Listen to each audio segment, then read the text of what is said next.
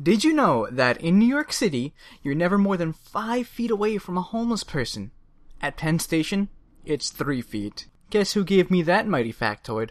Uncle Sonny, who's been here visiting for the past 2 weeks. Is he on the run? Or did Aunt Trish throw him out again? Did they ever even live together? Is she even real? Anyway, he won't tell. But he brought me a case of Twinkies. His only carry-on. And this list of money-saving tips. 10 ways to save money on personal hygiene. Oh. Number 1. Eat most of your food in the morning and at night, so you only have to brush your teeth twice. Fun fact, drinking does not count as a meal. Number 2. Take your underwear in the shower or swimming pool with you. You can also do that with certain brands of slacks. Alright. Number 3. Work at a hotel so you can get free soap. That one works. Number 4. Cut your deodorant with baby powder and dried craft paints. Number 5. Scrape nail off when you're done and put it back in the bottle. Reuse up to twice. Thanks, Aunt Trish. I guess you are real. Or you might be Uncle Sonny's alter ego. I don't know. Number 6. Ask people at the laundromat if they will put your shirt in with their stuff. It helps if you're tall and have a loud voice. Number 7. Use someone else's razor. Oh, that explains a lot. Number 8. Use melted candle wax on your legs and bikini area. This could make you late for work. Number 9. Turn all your shirts into muscle tees by cutting off the sleeves. That way you can't stink up the pits. I think Uncle Steven might do this one. And finally, number 10. Hold in number 1 until you have to do number 2. Use less toilet paper, saves water, builds your bladder muscles, everyone wins. Also, eat fewer vegetables. Ew. Thank you, Uncle Sonny. Uncle Sonny says that my career in television has inspired him. If I can do it, anyone can. How sweet is that?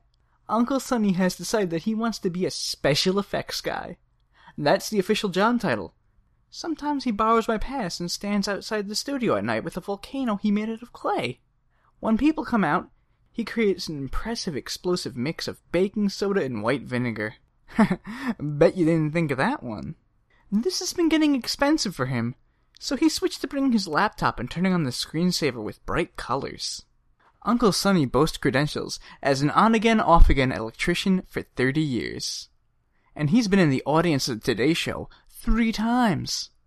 By electrician, I mean sometimes he gets mad at Grandma's neighbors and, cuts their telephone wires, with varying levels of success and hospitalization. If you ask him to change a light bulb, he has a mostly consistent track record of doing so within 6 months. He also knows how neon works, and has fixed his share of electric can openers by realizing they were not broken. He was just too drunk to operate them. I hope someone hires him soon, so he doesn't have to keep sleeping in the same bed with me. Though his cleanliness tips have been helpful, I'm not sure he's putting them into practice. I keep finding sludge in my deodorant and animal fat on my razor. Today, due to Uncle Sonny-related complications, I'm coming to you from Bradley Cameron Lynn's largest closet. This one is 4 times the size of my apartment. Man, I should live here. It's empty because, in case there's a tornado, the closet is the safest place to be. Bradley is full of tornado wisdom. Tornadoes are good for your skin. Tornadoes can cause cancer. Tornadoes can cure cancer. But only if they take you to the magical land of Oz. And that one's out, because Bradley is terrified of the Tin Man. How could a man live without a heart? Time for an update on our 14th sexiest man alive. Bradley's agent, David, called this morning with exciting news. Bradley just scored a part in what's sure to be a blockbuster. A supporting role in the new Coen Brothers film, Horse with No Home. Or is it Horse with No Hame? I don't know. He's gonna play a double amputee Iraq war veteran with PTSD. While one might expect critics to deplore the role as some kind of magical war veteran, I won't spoil it, but Bradley's character is a high school dropout who teaches a couple of literature professors a thing or two. But I think there's plenty of depth and spice and flavor in the character. And who better to bring new dimensions to something trite than a morning show host and 14th sexiest man alive? They won't start filming for 3 months, but Bradley, a method actor, is already getting into character. He bought a wheelchair, a stack of paper coffee cups, and an American flag. He also burned cigar holes into his sweatpants and borrowed one of Uncle Sonny's shirts. He says sitting on his legs to look like an amputee is tough. Sometimes they go numb and he can't walk for hours. Dakota and I had to carry him to his psychic yesterday. And it's hard to look in the mirror and see the face of a bearded, wrinkled, dirt-caked veteran and not the 14th or even the 15th sexiest man alive, even if it's just pretend. But Bradley works hard for us. He suffers for his art, so he can portray a double amputee PTSD war veteran in a way that evokes feeling. So we don't feel like we were ripped off when we see the movie in a theater, or think that we could have just given $15 to a real homeless vet instead. This movie comes out in December of next year, and come January, I am sure Bradley will be nominated for an Oscar for Best Actor in a Supporting Role, perhaps even Best Actor in a Lead Role if he tries hard enough. Let's see, before I talk about Bradley's new haircut, I want to say some thank yous and give some shout-outs. Mom, thank you so much for the Mad for Bread bumper stickers with the absolutely adorable bunny design. Oh, Mom, you're so crafty. Do you remember that time I was in preschool and you made me a button-down out of the stained cocktail napkins Grandma was going to throw away? Way to beat the hand-me-down system! If you weren't aware, by the time a shirt gets handed down to the fifth son, it's usually not a shirt anymore. More like a bandana or a crop top if you're lucky. I will definitely give some of these bumper stickers to Bradley. He had his license taken away and we sold all his cars as not to tempt him. But I'm sure he'll put one on every taxi and limo he takes. Aunt Sue sent a knitted eye patch, Arr, with a note asking me to talk about her embroidery and fresh knitting stand in the Kings County Mall, which now carries gum. She's been in the red since the 90s. Good thing Uncle Jack's a cardiologist. But she's hoping to turn it around this Christmas. Shop local. Don't go to embroidery.com where they have the lowest prices around. Good luck, Aunt Sue. I'll order my Christmas stocking from you. I want to take some time to update you on this new type of underwear I discovered. They're called boxer briefs. They're not boxers like I always wore, and they're not briefs like Dad and Grandpa lounge around in. They're a combination of both. All the tightness of briefs combined with the coverage of boxers. Just right for me. Someone who is modest, but afraid of his underwear falling off. Man, the things you learn in L.A. Oh, let me tell you. Joe? Are you in here? Right here, Dakota. Joe, what are you doing in the closet? Yeah, sorry to check out on you. It's gotten a little hard to record at home since my uncle's been visiting. All the night terrors and day terrors. Okay, are you planning on staying in the closet? You know, never mind. Listen, Bradley is all over the news. Do you have David's number? Things got a little out of hand last night. I spilled a drink on my phone, so I shook it around with some rice in the cocktail shaker, to try and dry it out. But then I forgot that I did that, and then I made a triple dirty martini with it. Subsequent efforts to resuscitate have not been successful. Let me check my phone. What's going on? Bradley put on his veteran costume, got in a wheelchair, and stood outside a Ralph's asking people for donations. He said he wanted to know what it was like to be homeless. That was all well and good, but now he's wheeling all over the neighborhood, screaming at the top of his lungs. Things like, get down, and, my leg, my phantom leg, and my home, I'm a horse with no home. Ugh. Someone on Channel 7 said he's been ramming into people with his wheelchair, but don't worry, that's unconfirmed. Oh my god! He must really be feeling the PTSD. Suffering. For his art. Right. A couple of crew members went out to get him, since a little force might be necessary. But we really need someone to intervene with the media. Before everyone figures out that Bradley is an intractable, crazy bastard. He could get fired for something like this. The network will just move on to the 15th sexiest man alive, or even the 13th, and then we'll lose our jobs. So, can you call David? You like Bradley better than I do. Dakota! What? It makes for a better impassioned plea for help.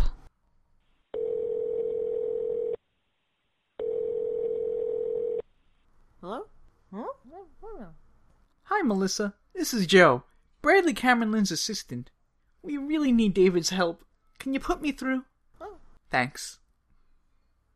Hi, David. Have you seen Bradley on the news? No, someone went to get him, but we need some help making him look good.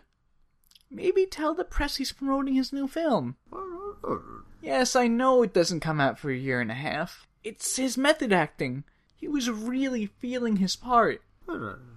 I know he's so empathetic that I got a little out of hand.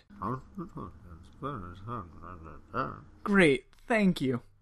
Thanks so much for handling this. Okay, so they're gonna say that Bradley got confused and started promoting the film before it was shot. He was supposed to do this, but he was supposed to wait about a year. He's just very sympathetic with his character. It might even be a good early promotion. Well, that sounds like the best we could hope for. I guess now all we can do is sit here on the edge of our seats, worrying. Bradley didn't take his cell phone, did he? He explicitly said homeless veterans didn't have cell phones, while throwing his iPhone in the sewer. He also said they didn't take cabs. Did I mention he crossed a 6-lane highway in a wheelchair? Our jobs are in jeopardy every second. Oh, I'm sorry. That's not true. Do you want to play Connect 4 or something while we wait? Actually, now that you're here, do you want to help me judge a baking contest? What baking contest? My family sent me a huge box full of cakes, and a note asking me to judge them on my podcast. They said the scores would be indicative of my love for them. They look delicious. Thanks, family. Well, it's not like I have anything better to do. Let me grab a beer, and a whiskey sour, and this over here. Whatever this blue thing is. Okay, let's just leave the door open in case Bradley gets back, or calls needing bail money. We won't come out of the closet just yet, but we'll stay here, waiting for Bradley. Okay, this first one is from Aunt Tina. I think it's a ho-ho stuffed into a coffee mug. Thanks, Aunt Tina. Grab a fork. Oh, okay. Well, I give it a 4 out of 10. Dakota? Stale ho-ho? 1 out of 10. That's okay. I don't like Aunt Tina that much. She babysat me when I was little, and blamed me when she knocked over Mom's precious moments. Another time, she shot me with a BB gun, until I agreed to listen to her spec script for all my children. A lot of dead characters came back to life that day. It turned out they just had amnesia. Very inventive. She also seems to think we have an ongoing rivalry for Mom's love. Not sure why she picked me. Anyways, thanks for the ho-ho, but I don't think you'll be winning today, Aunt Tina. The next one's from my sister, Elizabeth. Lizzie, I miss you. Let's dig in. Okay, that's definitely a pot pie. Which explains the Stouffer's box. And it's gone bad. 8 out of 10. 2 out of 10. Not good, but still beats the ho-ho. My sister made that! Thought it. Via USPS. Fine. 3 out of 10 for technique. I don't know if we should keep going, but third time's the charm, right? If you say so. This one is from Aunt Jill. It's green and has sprinkles on it. Looks good. Ugh. Rancid mashed potatoes. Okay, no more of that. Let's just... Hello? Oh, hey, there you are. What are you guys doing in the closet? Preparing for a tornado? Hi, David. What are you doing here? How'd you get in? I ended up getting Bradley. He's resting on the couch. I have some sensitive news for you. Oh? After this whole mess, Bradley was dropped from the film. The Coen brothers called, personally, to say that they've been considering dropping the character from the beginning. He was a bit of a cliche. Actually an offensive conglomeration of tired stereotypes. And since they decided to change the time period of the movie, the character became anachronistic. And in changing him, they realized he was unnecessary. It's also clear they were a little scared of working with Bradley. How did you know that? One of them was screaming in the background during the phone call, "Just keep that crazy asshole away from me!" Over and over again. They were sobbing rhetorical questions about whether they lost their touch by choosing to work with him, and a restraining order. It was kind of obvious. Oh, how terrible! What did they change the setting to? Louisiana in the 1890s. The professors will teach themselves lessons. Or maybe the horse will. He is a title character, after all. Poor Bradley will need company tonight. Should we bring him here to the closet? He might feel safer, protected from tornadoes.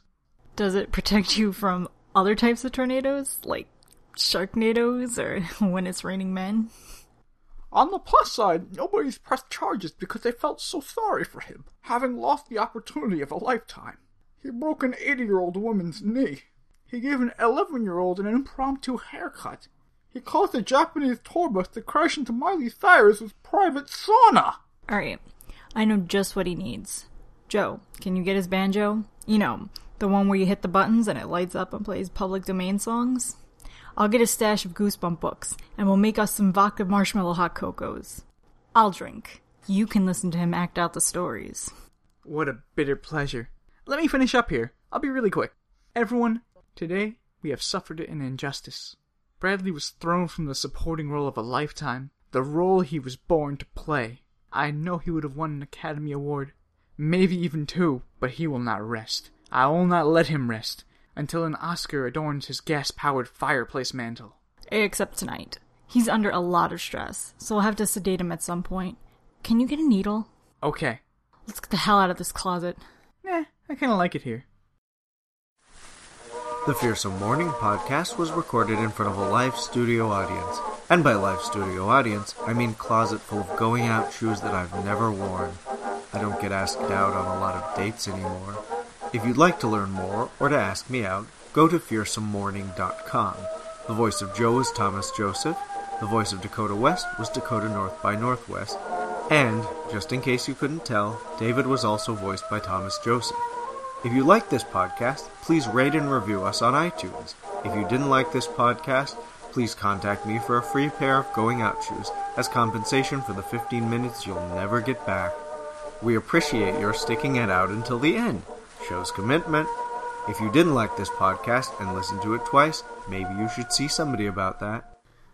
I've been to the desert on a horse with no home. I felt good to get out you of can't my remember home. your gnome. In the desert, you are remembering home, but you don't have nothing to give. Sorry, Grandpa. Guy.